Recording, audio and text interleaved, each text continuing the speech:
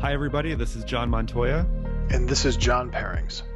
We're authorized infinite banking practitioners and hosts of the 5th edition.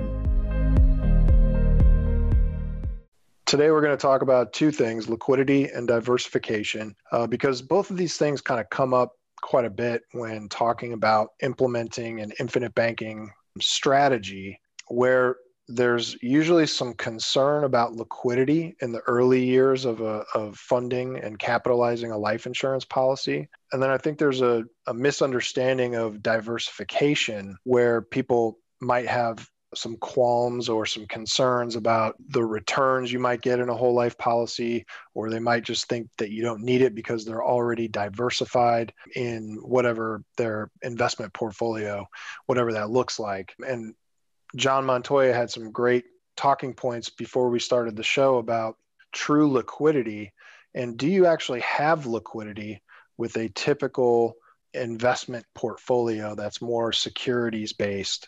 John, could you jump into that again and talk a little bit about what you meant by that? Yeah, absolutely. So I've heard it said that compounding interest is the eighth wonder of the world. But the problem is, where can you actually get compounding interest without interruption? I think if there's a ninth wonder of the world, it's uninterrupted compounding interest. And so the question is, where can we actually find that sacred place where we can accumulate cash, always have access to it? We can leverage in and out of it whenever we need to without creating a tax consequence. Where can we develop a portion of our portfolio where we have that true liquidity in and out whenever we want it, whenever we need it, no matter what happens in life, no matter what opportunities come our way, we can seize upon it. And so that's really where IBC fits in. And until someone has an IBC plan set up where they can take advantage of this capital that they've diligently earned and saved in the right place, they're always going to be interrupting that flow of money and interrupting that compounding curve. So that's really what I'm talking about when I mention liquidity with people. I think that's super interesting, and I love the ninth wonder of the world. Like many things, I think most people only focus on the accumulation phase of a typical retirement plan or financial plan, if you will. And so when we talk about liquidity, people are kind of looking only at what's going to happen with their liquidity right now as they're accumulating. But what about the liquidity during the distribution phase? How liquid are you really if getting access to the money you need might bump you into a higher tax bracket and ruin the whole idea that you had in the first place of saving up and hoping you're going to be in a lower tax bracket and deferring all that tax during the accumulation phase? So I think there's a liquidity conversation that needs to happen on the second half of any type of retirement plan. And then, of course, passing along to the next generation, what's that going to look like? How liquid is that? That starts to create some liquidity concerns in terms of generational wealth transfer. Are people going to have access to that money in order to pay estate taxes, final expenses, that kind of thing? So I think there's some interesting stuff to look at if you look out, as Nelson said, look out a minimum of 70 years instead of 10, 15, 20 years. The other side of liquidity that I wanted to cover on this podcast was the concern about the liquidity in a cash value life insurance policy, a whole life insurance policy, where during the early years of funding a policy, that's when the costs happen in a life insurance policy. And so we call this the capitalization phase of a life insurance policy, where it is true in the first few years of a policy, you'll have less than $1 of available cash value for every dollar in premium that you pay. And so people will look at those first few years of a policy and see that they don't have, they can't have everything that they paid in premiums available on day one in cash value. And they'll start to look at that as like a lost opportunity cost of, what they could have used with those dollars. And it is true that there, of course, is a lost opportunity cost on those the early funding years of the policy where you don't have all the cash value. But that only lasts for maybe 5 years. And it's kind of like, well, what about the next 50 years that this policy is going to be going, right? What about the lost opportunity cost on that? What about the lost opportunity cost on the next 50 years of the policy, where every dollar paid in premium results in $2, $3, $4 of cash value growth for that same year? It kind of boggles my mind a little bit when people get hung up on the first couple of years of a policy and kind of can't get past the sort of linear save up and spend model where they save their money and then spend it on something, whether that's, making a large purchase or buying another asset, whatever it is. But like, once a policy is capitalized, infinite banking concept infinitely increases the pool of liquidity. So rather than like saving up and spending it, basically you save up and then go back to zero. Well, what we're doing here is we're saving up, we compound it, then we leverage it and reuse it. If we could just get out of our own way in terms of just seeing those first couple of years, it really becomes a very powerful cash asset where you'll more than make up for the lost opportunity cost over the longer period of time that you have to use that infinitely growing cash value.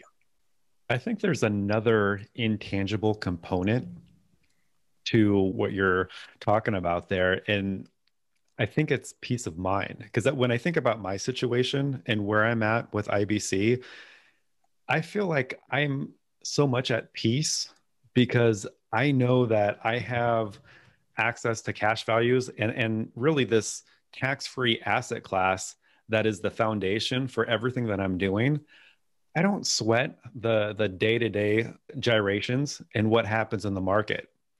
And peace of mind, I can't really put into words how important that is. People do struggle in the short term in getting over the, what we might refer to as a break even period. When are we going to actually break even with what we've put into the policy? And that's perhaps the most challenging aspect. But you're right. If people have the right point of view, the right perspective where they're looking out 10, 20, 30 plus years, and they can get to that point in time where they've been diligently capitalizing their policies, all I can say is that it's a peaceful existence. And Nelson would say that over and over again. It's such a peaceful existence to know that your assets are safe and always accumulating. That intangible aspect, I don't know if we really cover that much, but I can certainly speak to it from my end. It's reassuring knowing that I can wake up tomorrow, next week, next month, or even next year and know that I have a basis within my plan that allows me to sleep at night, knowing that no matter what happens in the economy, whatever black swan event might come our way, like it did in the past year, everything's going to be okay. That's awesome. This lifestyle, it's a happier life. When you can have guarantees in one area of your life, all the other areas where there's more risk, it's not as big of a deal, because you can roll with those punches and things that happen. And on the liquidity side as well, it's interesting because getting back to living a happier, more peaceful life, I see a lot of like real estate people get into real estate because they want to get away from like trying to chase high rates of return in the market. They have a little more control. They're buying a real asset. But then when it comes to thinking of where they're storing their cash, they kind of go back to that chasing return mindset where they can't imagine not putting their money into a real estate asset because they think it's a waste of money, but they're missing out because they're always just saving up and spending down. They're always saving and spending rather than reusing and getting every dollar to do the job of more than $1. I think it's an interesting thing because you do see those people that they're waking up from the, Wall Street hustle kind of thing. But then they can't quite get away from it because they just can't imagine putting their money somewhere where it's not earning a higher, quote unquote, higher rate of return, but missing the fact that if you can safely use leverage, meaning life insurance, cash value, and policy loans where the underlying collateral of the loan is guaranteed by the lender, by the way. Thanks, Ryan Griggs, for writing that article. Amazing concept. If you have that, it's like, all this other stuff, like you're chasing these high rates of return, like you can dwarf those rates of return when you have this safe ability to use leverage of your cash. Yeah, something that comes to mind is FOMO and YOLO, fear of missing out and you only live once, where people are Right, trying to get rich quick and they have that mentality like, oh, I got to jump in on this, otherwise I'm going to miss out. right. And those type of decisions can really set you back because you over leverage and you don't put yourself in a position to make prudent decisions because you're not set up in the right way. IBC is phenomenal because you can actually sit back and assess a situation and be ultra picky with the type of investments that you ultimately want to make, knowing that cash is king. And, if you do happen to miss out on this opportunity, there are going to be plenty more opportunities down the road because when you have access to cash, those opportunities will find you. And I think that gets into the second portion of our talk today, which is around diversification. And just like liquidity, diversification, most people kind of think they have liquidity and diversification, but most people don't really have it. Most people don't really have diversification. When people think about diversification, they're usually thinking, yeah, I'm diverse. I've got money in this technology sector and money in biopharmaceuticals, and how many different sectors can you be invested in? And that's the thinking that people have, right? I'm diverse. I've got my money in five or six or more different funds, and as you would say, John, compared to what? You're diverse compared to what?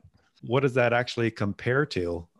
Compared to what is a great thing, we're comparing essentially stock portfolios, securities portfolios, investment portfolios, whatever the term is, and they just have a bunch of stocks. It's like all in Wall Street. By the way, when they also buy bonds, a lot of people are now getting into these bond ETFs. And so when they buy bonds, what they're actually buying are bond funds, which kind of trade like stocks, but they're not like stocks. So you can run into some real liquidity issues, if things happen. By the way, bonds were affected in the last two downturns as well. Guess what else was affected in the last two downturns? Real estate. You get into this situation where a lot of people think they're diversified, but they're really, everything they have is in assets that can be affected during macroeconomic cycles, especially on the downside of these cycles. Would it be a bad thing to have a truly non-market correlated asset that is truly diversified, that is guaranteed to grow every single year? How would that be bad? Well, it absolutely wouldn't. And so the key word that I heard you say is non-correlated asset. You need to ask yourself, when it comes to my overall plan, how much of it is tied to the stock market and the real estate market? Because if the main portion of your plan, or even 100% of it, is all tied to the whims of the markets, then you absolutely need to focus in on other asset classes like cash values with an IBC plan that are a non-correlated asset. Because when you have these type of assets, you can weather the storms when they do come up, and you're able to actually profit when there are situations that you can take advantage of where everyone else is running because there's blood in the streets. So having an uncorrelated asset as part of your overall plan, that's really what we're talking about when we talk about being diversified. You can always add more sectors to your diversification and your stock and bond funds, but you got to be sure that you also add some non-correlated assets to your overall plan too. What about your tax bracket? Are you diversified that way? What's your distribution going to look like when you hit retirement? And what if you did a great job and built up this huge retirement account using qualified plans, qualified money, and now all of a sudden you hit, age 70 and you hit the required minimum distribution phase? Well, what happens then? Will your required minimum distributions bump you right into the tax bracket you didn't want to be in, that you weren't planning on being in? So how are you diversified that way? Is everything in tax deferred? Do you have anything in tax, tax free? How is all that working? Is everything you have in tax deferred and taxable accounts? Do you have any strategies to offset tax when you get into retirement? What strategies could be put in place to offset the tax that's going to be due on some of these tax deferred accounts or even taxable accounts? So those are some of the other things that I think we want to think about, where I really think a big problem is everyone just looks at the tax deferred part of it, as they're accumulating for retirement. And then once they get there, they really just don't have a plan at all to mitigate some of those taxes or to even stay under the tax bracket that they were hoping they'd be under.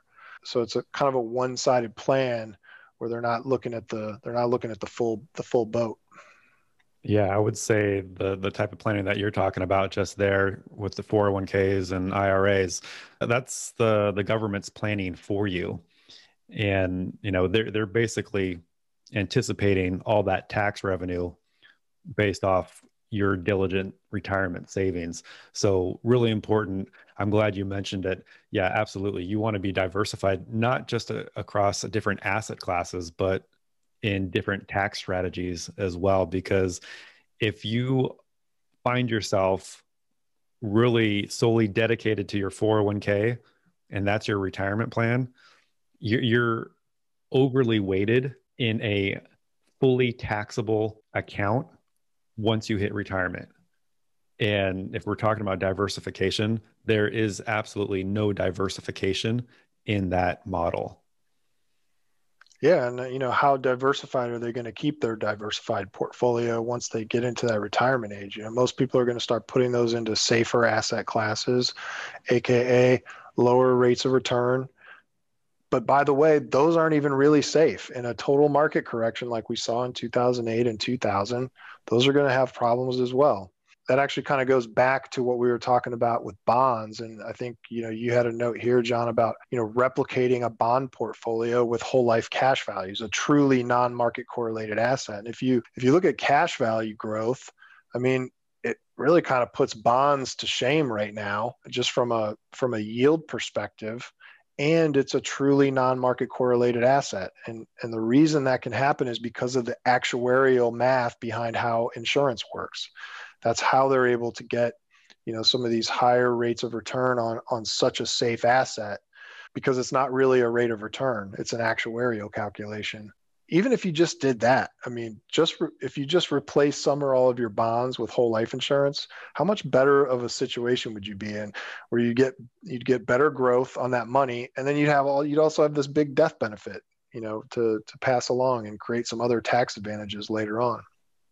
Yeah, not only that, but I mentioned leveraging in and out of it. You can do that with cash values in a whole life policy. You can't do that with a bond portfolio. Right. Like you mentioned, there is the additional death benefit, but also too, chronic illness rider. You can't do 2 out of 6 activities of daily living. You get access to a percentage of your death benefit. Well, tell me what bond portfolio gives you those added benefits? You won't find one, Completely. Disability waiver. right? Bond portfolio won't give you that either. Right. So that's one of the reasons why we call whole life insurance an and asset. And there's really a reason why, it's not called death insurance. It's called life insurance. And we forget about that because we're so focused on the death benefit. We can't see the forest through the trees. But a whole life policy has all these incredible benefits that no bond portfolio in the world can ever replicate. Imagine showing up on the day of retirement, and let's say you had $2 million in assets plus a $2 million death benefit without having had to spend any more money to get there. That's what you can do. You could either have the $2 million, or you could have $2 million plus a $2 million death benefit, because you have use of that cash value the entire way. You can have both of those things, and imagine how much more powerful someone's retirement would be having both of those things in place with a guaranteed permanent death benefit. Man, light years ahead of just the $2 million portfolio. Sign me up. I love it. It's a matter of educating yourself on the better options that exist out there, because they do exist. They are kind of hiding in plain sight, right? We've got all these benefits sitting within the wrapper of a whole life policy, and you would be none the wiser to know about these things, because there really is no financial education at any level. You know, if you're W-2 and you go work for a new company, they don't talk about the benefits of whole life and how it comes with all these different strategies that you could deploy depending on what you want to accomplish. What they're going to recommend is sign up for their 401k. In fact, it's actually mandatory. You automatically are enrolled before you can even decide to opt out. Yep. So there is no financial education. You know, the financial community out there is all pushing the same thing, and as a result, you really have to stumble upon infinite banking through dumb luck, or maybe you're fortunate enough to have a friend, neighbor, or family member who's practicing IBC and is saying, you got to listen to this. You got to read this. You got to do this. And they're urging you, and you're like, yeah, yeah, yeah. Well, guess what? You're here. You're listening. Now it's time to take advantage of the information that we're sharing with you so that you can put it into a plan for yourself, because this stuff all works. It's contractually guaranteed to get better and provide you with that peace of mind that I mentioned earlier in the show, so that when you get to your later years in life, you can have a peace of mind knowing that all the things you did a decade ago, 2 decades ago, or more, they're all working out like they should. And they will, because you have these contracts set up. You've got the liquidity, you're diversified into non correlated assets, you're diversified into all the different types of tax buckets that exist: taxable, tax deferred, and tax free, most importantly. Take advantage of the information that's out there. Take advantage of an IBC practitioner like John or myself. Take advantage of the information. Absolutely. I think that's a good segue to the end of this podcast. So, you know, if you do want to take advantage of it, you can go to infinitebanking.org, find an authorized IBC practitioner on there. You can, of course, go to thefifthedition.com and book some time with John or myself. Either way, you have some information available to you if you want to learn more. So thanks, John. Good talk today. Likewise. Thank you, everyone.